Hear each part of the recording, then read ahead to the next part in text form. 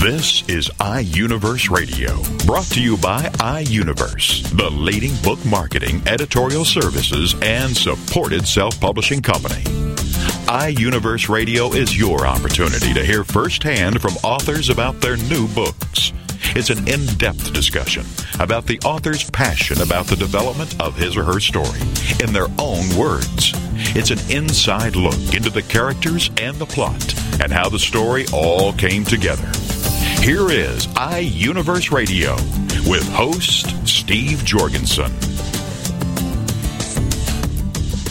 The title of the book, Machinations, and the author is James Breving, and JS joins us now on iUniverse Radio. Hello. Hi, this is JS. Great to have you on the show, JS, and I'm going to read a few things you've written just to set the stage for our discussion.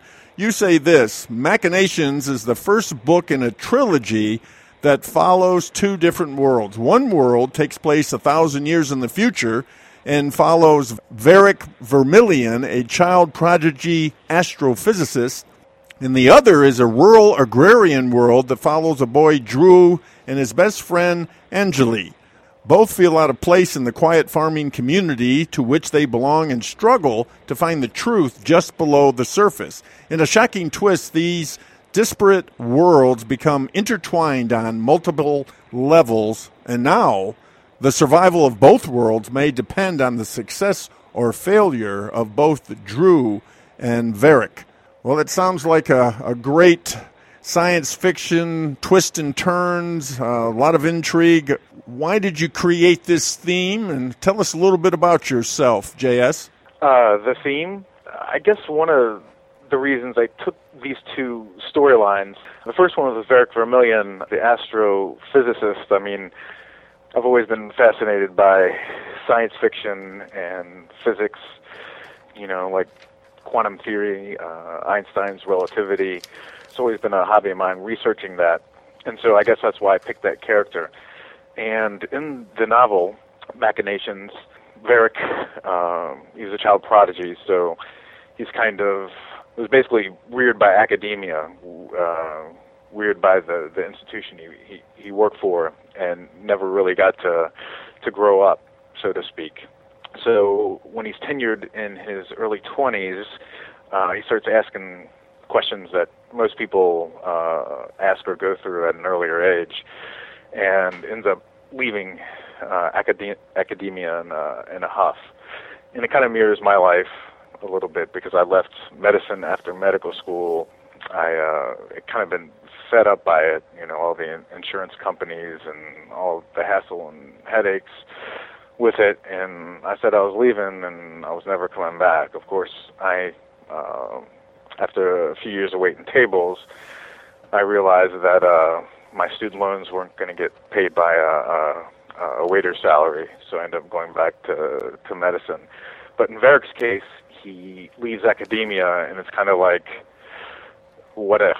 And his life, he leaves and stays gone, and his life takes some dramatic turns from there on out. And the other storyline is Drew and his best friend Angeli. And it's a rural farming community. I actually, my father owned a farm in rural Ohio, and spent a lot of time there. And it was a very, very important part of my life. Kind of look back with a fondness. And I guess that was the kind of setting for that storyline. And yeah, as far as what I do, I'm a psychiatrist in Brooklyn, New York. I went back into medicine and finished it off. Did my residency, my psychiatry residency at the University of Virginia, and practice now. Have a private practice in Brooklyn Heights, New York. Yeah. Why does Varric, in 1,000 years in the future, here he is, a professor of astrophysics, and he jumps into politics? Why does he do that? I don't know. I think it's because he really has nothing better to do. And so he's quit. And, at that point, he's kind of brought into that intrigue by one of his best friend's wit. And there are definitely nefarious influences at work that kind of draw him into politics. And a little bit, I think he feels like he's going into it on his own free will. But whether it's wit or somebody behind the scenes, there's definitely someone pulling the strings and kind of bringing it in. But Varric is, he's a bit of a narcissist, I think, and thinks the world of himself. And I think the political arena, especially the way I have it detailed in 1,000 Years in the Future, is perfect for him. And it's really not so different than today. There's a lot of narcissism, I think, that goes into politics and politicians, and he eats it up. He loves it. He loves the adulation. He loves the women that he can get as a result of being a politician. He loves the drugs he can get as a matter of being a politician. So it definitely fulfills a part of his life that was missing in academia. So how do they come to mingle, Varric and Drew? What brings this 1,000 Years in the Future intertwined with today?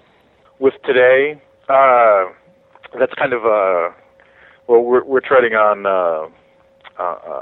thin water here because I can't give too much away as far as that. But the kind of the assumption is that it's today, but it could be really at any time. The way I've kind of written it is you assume that, and it's not actually even today. I mean, it's a rural farming community that could be 200 years in the future. I mean, in the past from today. It could be in the 1700s. Is kind of how it's written, but it doesn't necessarily take place in the 1700s. And the whole gist of the novel is how they're kind of brought together. And I can talk a lot about the novel, but if I get too far there, I'm going to be giving too much away. Now, you say its dialogue is gritty like Pulp Fiction. Tell us about that. Well, I guess that's one of the most influential movies. Besides, I also am a big Star Wars fan. That's more the science fiction part of it. And there are a few parallels with that. There's some definite influences that the reader will pick up. But Pulp Fiction kind of just came out. I just graduated college, and when I saw it on opening night. I mean, I was so gripped by it, and nobody really wrote dialogue like Tarantino did in Pulp Fiction. I had never seen anything like it. Just really gritty, down to earth, and it was just in your face, and I absolutely loved it. The opening night I saw on Pulp Fiction, I mean, it's the first movie that I was at that got a standing ovation for about 10 minutes. It was impressive. Everybody loved it. I mean, I think, everybody still loves it. It's a lot of people's favorite movie. And the Travolta, Samuel L. Jackson, they're back and forth. I mean, it's classic repartee, and I think a lot of movies have been influenced by that since then. And to be honest with you, I don't think Tarantino has really matched what he did in Pulp Fiction, but that was definitely the pinnacle, I think, of dialogue in my mind. And I wanted all the dialogue and Machinations to be really gritty, down to earth, and just lay it out there. And I think it does. And because of your background, your professional focus in psychiatry, these two characters, Drew and Varric, you really look into their minds, don't you? You're really trying to give us their stream of consciousness. No punches are pulled. Absolutely. I guess there's it's a bit of difficult to explain. I mean, yes, I'm a psychiatrist, and I'm supposed to know a lot about human nature and understanding people. And I've definitely gleaned things from my private practice and all my education. and definitely think that is the case. But translating that into writing a novel, I think that doesn't necessarily translate. As a matter of fact, I think it can get in the way of writing a good novel. So I guess what's similar to method acting, in the theater and in movies, is I really had to get inside the head of these characters. Varric was easier because there are some parallels to my life in there, and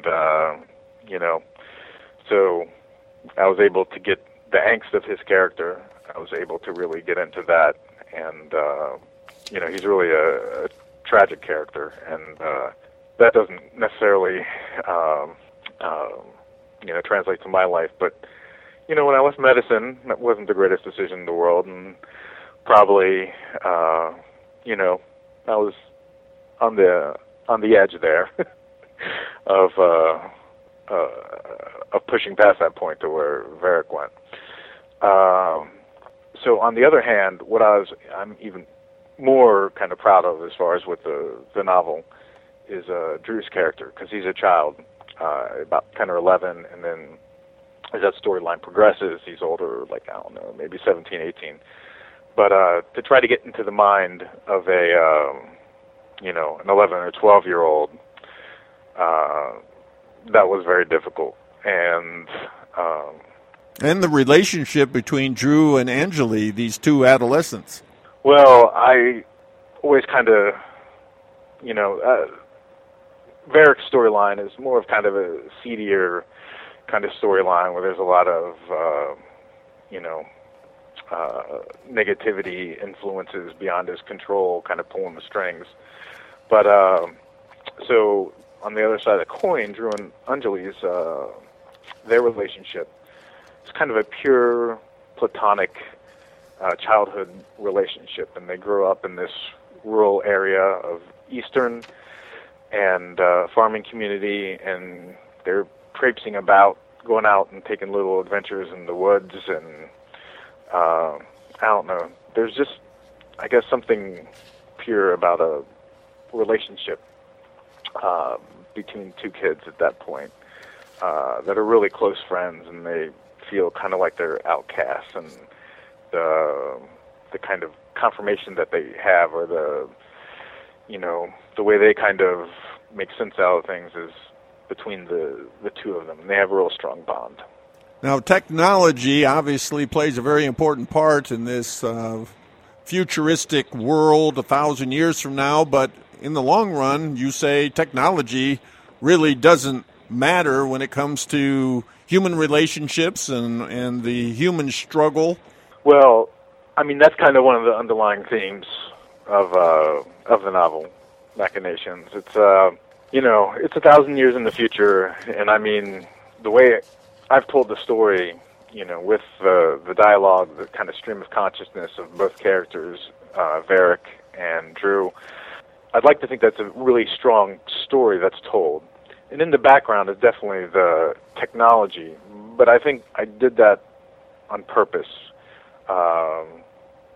because obviously it's 1,000 years in the future.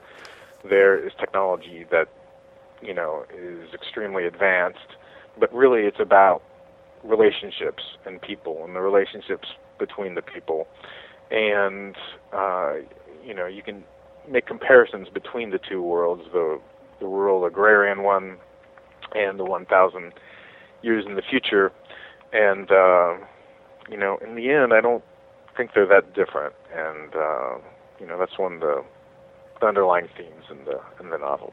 Just a final comment. I have about a minute left now. It's also a theme of tragedy, death, and the end of the world.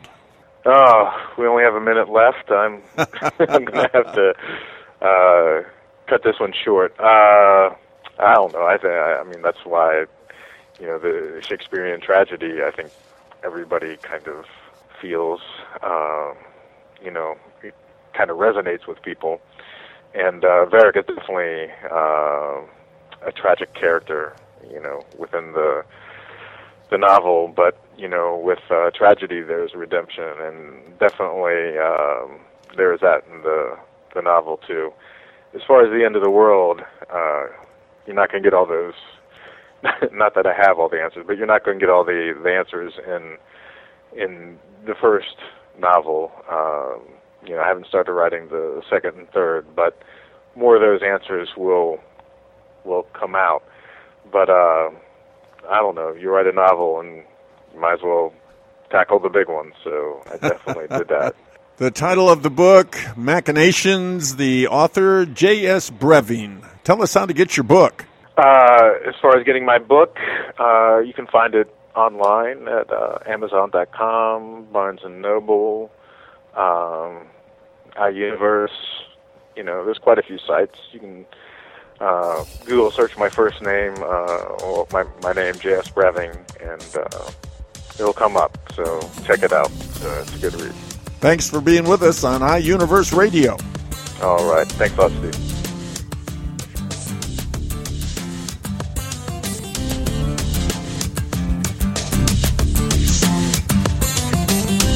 You're listening to iUniverse Radio. We'll be back right after these messages. Get ready for the Not So Soccer Mom, Tuesday afternoons at 1 Eastern, noon Central on TogiNet with Jill Hickey. You name it, from politics to pop culture to Jill's search for the perfect bronzer and chicken salad. The Not So Soccer Mom will weigh in on it all. The sentence, "I have no opinion about that," is one that Jill has never uttered. In the early 90s, Jill finally decided to put her thoughts, opinions, mom advice, love of pop culture, hummus, and Starbucks, working out, cosmetic shopping, and politics into an actual website, and thus NotSoSoccerMom.com was born. Shortly after her fourth child, a boy, Jerome, now she's really got tons of topics to share with you. This is Laugh Out Loud Funny, and we're not kidding. What's a loud Nebraska girl who lived in Little Rock for many years and now is up in the Northeast doing? Chronicling her opinions on everything. The wheels aren't off yet, but it's close. It's the Not So Soccer Mom with Jill Hickey, Tuesday afternoons at 1 Eastern, noon Central on TogiNet.com. Whether you're 4.5 or 100, you can retrain your brain. Learning RX, the radio show, is on TogiNet.com, Thursday mornings at 8 a.m. Central Time with Martin Kruger. Learning RX programs are quick, they're efficient, they're life-changing, and they're permanent. Unlike tutoring, cognitive skills training or brain training targets the root issue causing learning struggles. Time and money spent on chronic tutoring is a clear signal of cognitive skill deficiency. That's where Learning RX comes in. Call today, 903-617-6899, 903-617-6899. Then join us for the show here every Thursday morning at 8 a.m. and take advantage of the power it holds to improve your life. There are so many brain training issues that Learning RX can help you with. It's not a product, it's an experience. So join us for Learning RX, the radio show, with Martin Kruger, Thursday mornings at 8 a.m. Central on TogiNet.com. Welcome back to iUniverse Radio with host Steve Jorgensen. The title of the book, My Life with Rita, The Love of My Life. And the author is James Booksh. And James joins us now on iUniverse Radio. Hello, James. Hi, Steve. How are you? Well, you're going to tell us a love story. Your life with Rita, your wife for 58 years, as you call her, the love of your life. And also some of the challenges, especially at the end of her life when she struggled with Alzheimer's and you took care of her for 8 years, right? That's right. Obviously, an important thing to do, a great tribute to her and you, a memoir, even an autobiography. Still difficult to write, or was it a joy? I mean, what was the overall feeling as you were writing it? Well, of course, I started it after she died. One of my Confederates heard about my many travels and how we enjoyed life together, and she suggested, well, why don't you write a book about it? So I started writing, and of course I started with the beginning when I came back from World War II in 1946. Rita and you got married, and you got into the natural gas business, which offered many opportunities in different companies. And Rita always flourished wherever you went. Finally, though, you decided to retire, and then Alzheimer's started to change Rita. Pretty fast. After retirement. It accelerated? Yes, it was, and I found that she was, Rita was, of course, wanted to be, see her mother, and I wanted to be on the golf course. So we tried to combine the two. It was only about a 30-mile trip, so I did allow her to drive the car. And now that I think about it, she was driving this 30 miles to see her mother. And we finally took her to her doctor because her memory was getting a little worse. I would leave a note telling her I was going to play golf, and we found out she was roaming in the neighborhood. And she had not read my notes properly. So we really we were earnestly looking for a good doctor to find out what was wrong with her. Several of them examined her, and we went to hospitals and whatnot, and then finally they decided that her memory was getting worse, and they were developing into dementia. Now, they weren't exactly sure which one of the dementias, but it turned out to be Alzheimer's. So with that in mind, James was still on the golf course, and I found that she was roaming a little too much. So I learned that there was a place in town that you could bring elderly people, and they could be taken care of by the hour, which I was a little surprised at that. So I'd get up and bring her over there at 8 o'clock in the morning and pick her up at noon. That only lasted a month when I found out that they were not making any money, and I hired the nurse who was in charge over there to take care of Rita individually at home. So this girl was absolutely, she helped me so much that and she and Rita was able to ride in the car and whatnot, of course, and they were running around like mother and daughter. That's wonderful. And I was so happy that she was there. That went on for about 6 months. When she told me that she was gonna, their family was going on a vacation, and she might be gone a week or so. I said, "Oh my gosh, what am I going to do?" So I was able to find a girl that lasted a little while with me, but this good girl nurse came back from her vacation, and she found that Rita was getting worse, and and the doctors were diligently trying to help her out. So I decided to start looking. Someone mentioned that I should take her and put her into her home. And while I thought it was a little early to put her in a home, I listened to this gentleman, and there was a brand new one going up. I went to, I got her, got her over there, and I should have known something was very wrong with the way it was being operated, and it was a brand new installation, and they probably were not acclimated to their jobs properly. But anyhow, they suggested that I bring her over to this home and leave her there and don't see her for 3 days. And I said, "Don't see her for 3 days. We've never been apart, except when I was traveling overseas that long."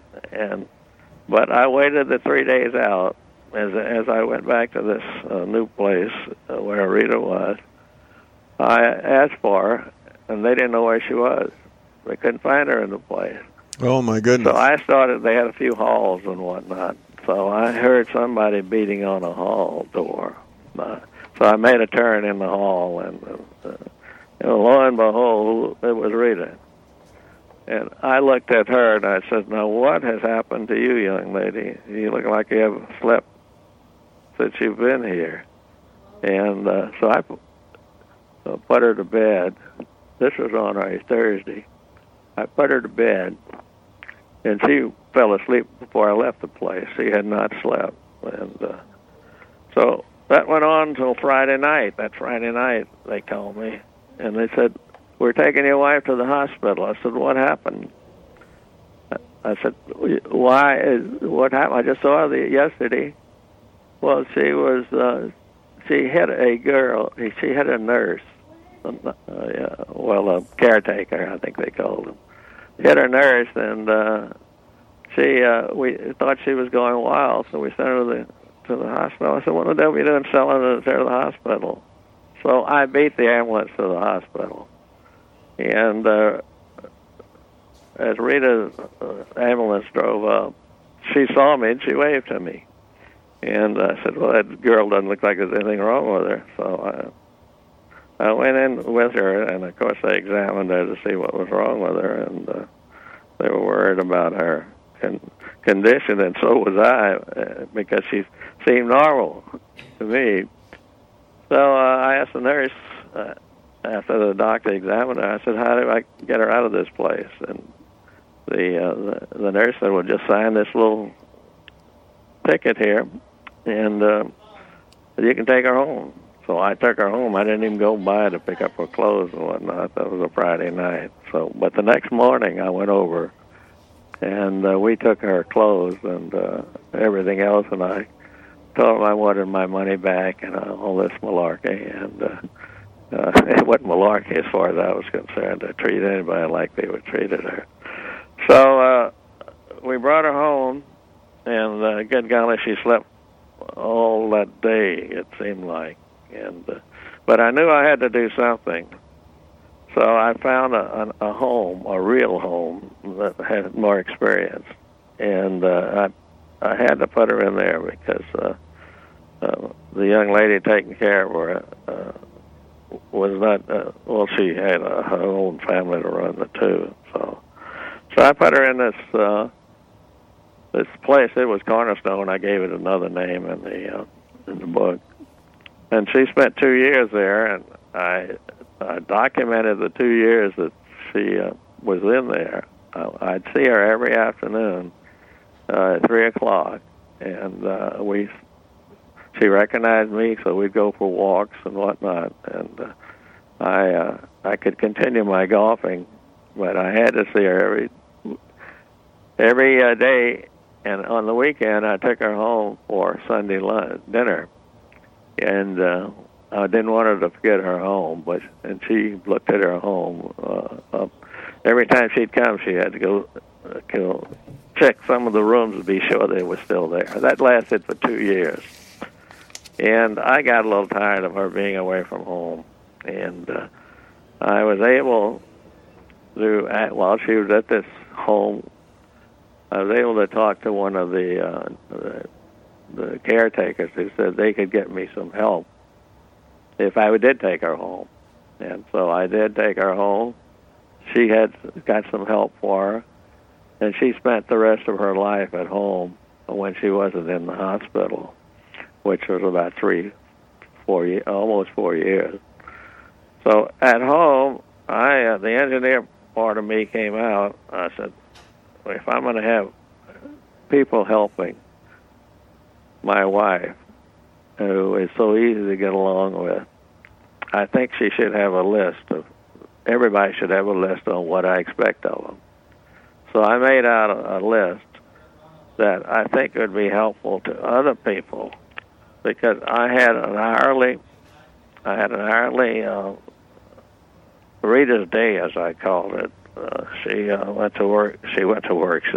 The people went to work about 8 o'clock every day, and I had every hour of the day until 8 o'clock that night taken written out and what I expected of them, and because she was not that sick that I couldn't play golf across the street from where I lived. So as one of the newspaper writers wrote, he says, Jim was a very loving husband, but there's one thing that he would never forget is his golfing. And So I was always across the street where I could be called in case anything happened to Rita. But that went on until she was in and out of the hospital, and finally, just before she died, she was in there for a couple of weeks, and it was just the doctors had given up on her, but I hadn't.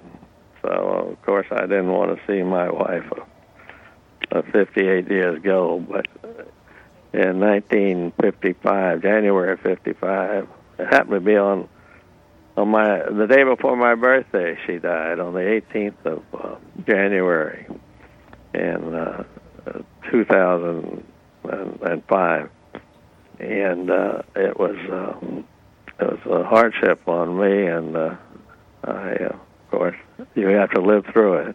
Right. But it was. That's when I decided. I said, I'm going to do something about the love of my life, as she was, and we were together so many years, 58 years. I never had an argument, and we got along so well that I decided that, with the help of someone else, suggested, why don't you write a book about this? You've got all these notes and whatnot. Sure. So I think I'm the only one who wrote a book and then went to a class on how to write a book. But I had to revise it, of course, after I got it. But I took about 2 years of writing. And it was a pleasure, and I'm sorry I didn't take it before. However, it didn't. The facts were there, and everything. And the biggest thing about writing a book, I find, is getting the right editor, right, to correct your mistake. And I will admit that I think there are a few little mistakes in there now in the way the book is published. But I finally decided I was going to put it out for sale, and I guess I'm impatient when it comes to working, but not for loving. As far as I'm concerned, this is as I said in the book, I think that my life in heaven has already been taken care of, because I don't think it could be any nicer than it was when Rita and I were married and living. Well, congratulations, James. Congratulations on publishing your book, My Life with Rita, The Love of My Life, James Booksh. James, tell us how to get your book. Well, right now I've just taken a work the deal with my publisher, iUniverse, and they're trying to help me sell this book. I've had it for a year. And I'll admit that I was not the salesman I thought I was. I finally hired them just a month ago to take it over, and let's get the public to know something about my life with Rita. So I have it's in the midst of things right now. They have come out with some other ideas, and I think they're pressing the point of the Alzheimer's. Right. I might mention that they're talking about they're coming out with ads such as this: in sickness and in health means years with Alzheimer's for a long married couple. Memoir shares intimate look at memory-robbing disease. And it shows Lafayette, Louisiana. Can a marriage last through sickness and in health? Right. Until death do they part. Well, it sounds like a great idea. Sounds like a great idea. And now they're pressing. And I do have I am getting well, right now the book can be purchased over at Barnes & Noble and other places. Now, there are going to be a lot more others open up. In other words, I'm going to get a website. Oh, yes. I've sold a few books to some local people who have some of their elders in in the same situation that Rita was, and they said it's beginning to help them to even have a day that you itemize, and people know what you expect of them. Well, good job, James, and we want to thank you for being on iUniverse Radio. Well, thank you, and I'm anxious to see how this is going to come out. Can be contacted on my internet if they would like to talk to me about selling the book to them. I can be reached at Booksh22@cox.net. That's Booksh 22, Booksh 22 at cox.net. Well, thank you, James. Thanks for being with us on iUniverse Radio.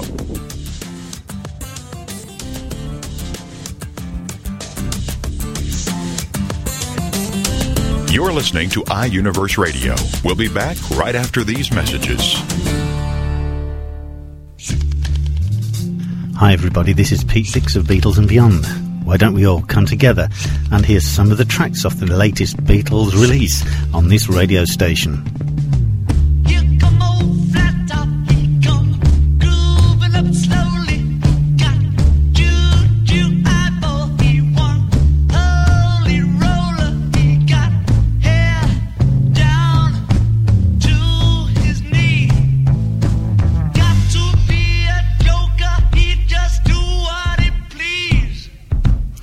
Yes, why don't you look at the schedules on this radio station and join me and Beatles listeners everywhere to hear the latest releases from the Beatles on Beatles and Beyond with Pete Dix.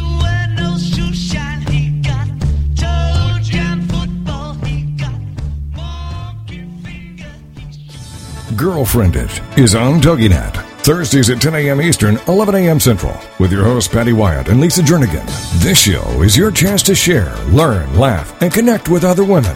The Girlfriended principle was born out of loss. Lisa had recently had her mother pass away from cancer, and my mom was murdered. A man just walking into a room and started a 23-second shooting spree. I think one of the things we both realized going through those tragedies that you can be extremely okay and be extremely sad. Check out girlfriended.com and then be a part of Girlfriended, the radio show. Thursdays at 10 a.m. Eastern, 11 a.m. Central. You know, your boyfriend or your husband or whatever, they don't totally understand that emotional side to women like another woman does. And I think that's so important just to have somebody that you go, she gets me. Check out the website, girlfriended.com. Don't miss Girlfriended with Patty Wyatt and Lisa Jernigan. Thursdays at 10 a.m. Eastern, 11 a.m. Central on toginet.com. Welcome back to iUniverse Radio with host Steve Jorgensen.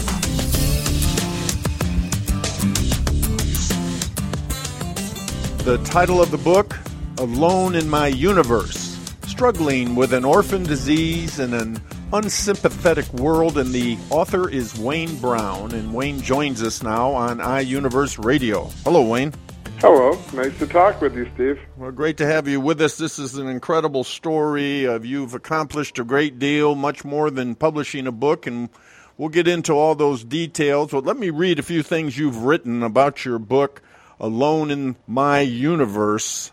You say this: this is a man who was incapacitated by his diagnosis with a rare disease until he figured out how to rise above. He now works to help others live their lives to the max as well.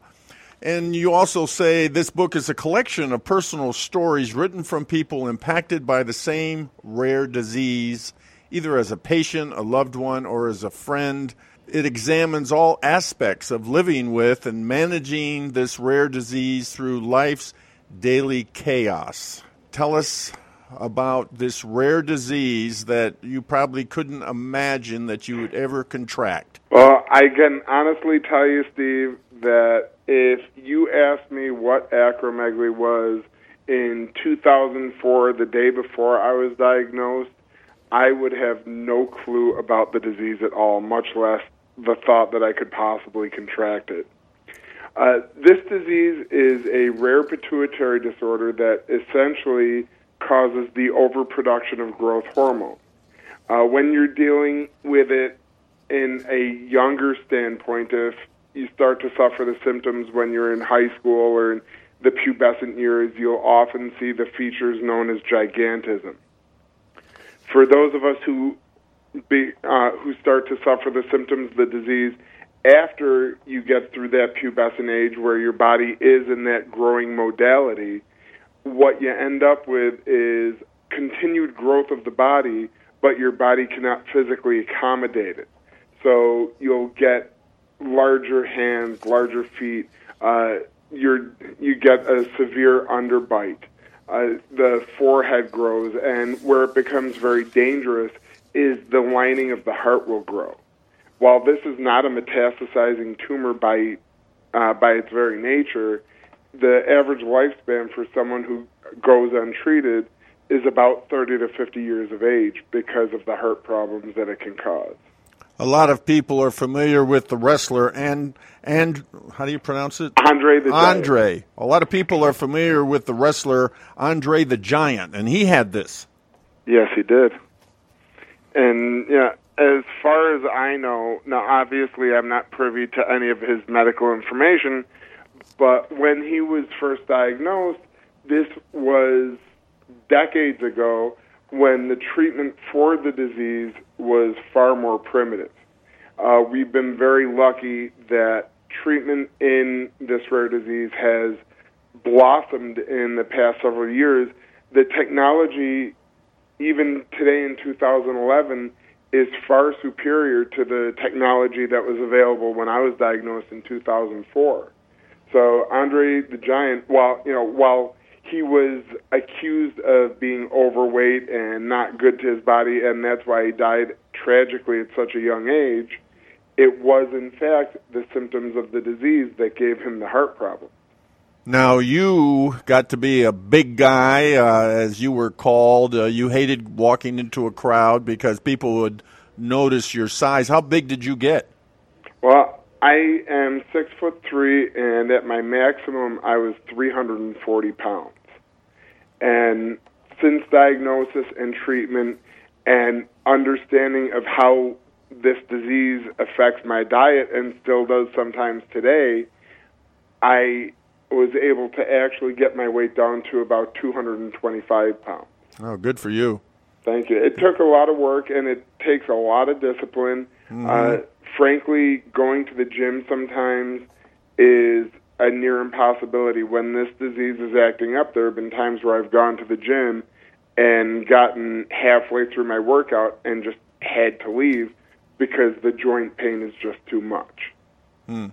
You know, part of dealing with a rare disease sometimes is knowing when you can actually work past it and when you actually have to give into it and just be human. Well, at first, doctors weren't listening to you, and as you put it, depression is common when first diagnosed with this disease. Absolutely. One of the reasons why I founded this organization, Acromegaly Community, was strictly, it was not intended to be the organization that it has become. The reason that I created it was basically to look for people that I could speak with, people that could relate to my issues, because it took me about 10 years, first of all, to get diagnosed, Steve. I was complaining to my doctor for years that I was exhausted, that I was emotionally irregular, just moody. I frequently would lose memory. I wasn't able to sleep. I had a bunch of strange symptoms that individually had no congruence, but when you put them all together, if my medical doctor was familiar with the disease, could have easily diagnosed me. And that's why the average time span for treatment with this disease is about 10 years from first onset of symptoms until diagnosis, because it's just such a strange collection of symptomology that unless you have a doctor who's well-versed in it or is an endocrinologist, will likely miss the problem. So it's not a cancer? It is not a cancer. In fact, throughout the hundreds of people that I've talked with throughout our acromegaly community, I think I know of one or possibly two people where the disease actually had a cell break off and mutate into a metastasized cancer. Now, you wanted to find a support group, but you couldn't find one, so you did the next best thing. It was totally unintentional. I remember I was diagnosed, and the first place I went to, because I was looking for a support group, my friends and my family are awesome, and I love them, and this book really is a tribute to our friends and family who are there to support us. However, there's something about having a disease of such magnitude that really you need to talk to someone who's walked the same road that we're traveling. So the first place I went was I called one of the local medical institutions looking for a support group for people with head tumors. And so they sent me to this brain cancer support group. I walked in there, and within 5 minutes, I knew I was in the wrong place because it was filled with people who were literally dying from cancer. And ironically, the fact that I wasn't dying, the fact that I was so much healthier than these people, threw me into so much of a deeper depression because, once again, I was looking for someone to talk to who could relate to my story, and I was left on my own. So I went to the internet, and there was little to no support. So I just started out by creating a social networking group on MySpace just for people to talk to. Acromegaly Community. Actually, at the time, it was Acromegaly Support. That was on MySpace. And then when Facebook started to grow in dynamics, then we created Acromegaly Support over there. And then after we decided to create the website, because Acromegaly Support was taken, we went with acromegalycommunity.com, and it's just been wonderful ever since. And how many hits do you get a month? Oh, golly. It varies. During the winter months, we're far busier than during the summer months. What I always tell my members is that the purpose of our organization is to be there when you need us. Yeah, it's not a 9-to-5 job, as you put it. Oh, golly, not at all. But you know what? It's not. For some of our members, they are very independent, and they really don't want to think about their disease at all. It's an adjunctive part of their lives. To some of our members, they visit our website probably more than they visit any other website. And you know what? That is wonderful for both people, because the purpose of our organization is not to sit around and wring our hands and bemoan our lives. It's to really celebrate our lives and work past our disease as a team. And you also set up an actual face-to-face meeting for fellow patients. Yes, we did. I'm so proud of this. And we have a lot more in the works, but Acromegaly Community had our first national convention, actually international convention, because we had people there from Canada as well as from the Far East who attended this meeting. And that was back in May of 2011, just this past May. And we actually tripled our initial attendance goals. And as we work on 2012, we've had people from 2 or 3 other continents saying they definitely want to be there as well.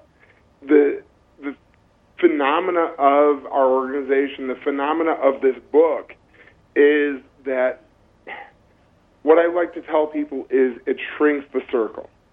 It makes lonely people feel less lonely. And the great part about this book, Alone in My Universe, is that everyone who has read the book, and I mean people who come from every background, from all sorts of different medical situations, including addiction issues, have read the book and said, wow, that book really spoke to me, here's why. And the cool part is everyone who's read the book, who's come to me with something that particularly spoke to them, they've told me a different part of the book, which tells me that there's something in there for everybody. So you have stories from 12 different acromegaly patients. We actually have 12 stories from individuals that told their whole story, that really bore deep into their souls, and they did a wonderful job. And it's really a credit to them, because the people who wrote in this book really sacrificed any sort of personal space, any sort of family secrets. Many of them were divulged in the book. I can tell you personally that in my chapter, there are numerous things that I had my closest family members come to me and say, wow, I never knew that. And it's funny because without exception, every time I talk to a patient and they read the book, they come back to me and say, your book spoke to me. I really appreciated this, and this. Every time I talk to a family member of a patient, I get the same response. Wow, I had no idea. It's funny, at the end of our convention, even my sister, who has, and I appreciate her so much because she's really been by my side through thick and thin of all of this, she came to me after the convention and said, now I really get it. And this is someone who's seen this organization grow from absolutely nothing into an organization where we have members on 6 different continents. And now you're the full-time director. Yes, I am, and I am so very proud of what we're accomplishing and what we're going to accomplish. Our charity is less than a year old, and already our impact is being felt throughout the medical community. And I know you don't like to bring a lot of attention to yourself, but we must salute you, Wayne. You were honored as graduate of the last decade at the college you graduated from. Is it Damon College? I am very proud of that, yes. It's Damon College, D-A-E-M-E-N College. It's in Snyder, New York, a nice little suburb of Buffalo. And when I went to the college there, while I did graduate with a history education degree, it was my time there that taught me a lot of the skills that actually became valuable as far as being the director of this organization, as far as working with other people. And really, that's where I started to develop my leadership skills, because I was so involved with so many different school programs and so many different academic programs that I started to learn how to be able to lead in a fashion that people were willing to follow. The title of the book, Alone in My Universe, Struggling with an Orphan Disease in an Unsympathetic World, and the author is Wayne Brown. Wayne, tell us how to get your book. Well, right now you can get it. You can go directly to our website at Acromegaly Community. I'll spell that for you. A-C-R-O, M as in Mary, E-G-A-L-Y, community.com. You can also get it from Amazon. You can get it from Barnes & Noble. And we even, like everyone else, have a Facebook page. And that's facebook.com/alone, A-L-O-N-E, .book. Alone.book. Well, fantastic, Wayne. Thanks so much for being with us on iUniverse Radio. An incredible story, and congratulations on all that you're doing. Thank you so very much. iUniverse Radio is brought to you by iUniverse, the leading book marketing, editorial services, and supported self-publishing company. iUniverse Radio is produced by TogiNet Radio. Radio with a cutting edge.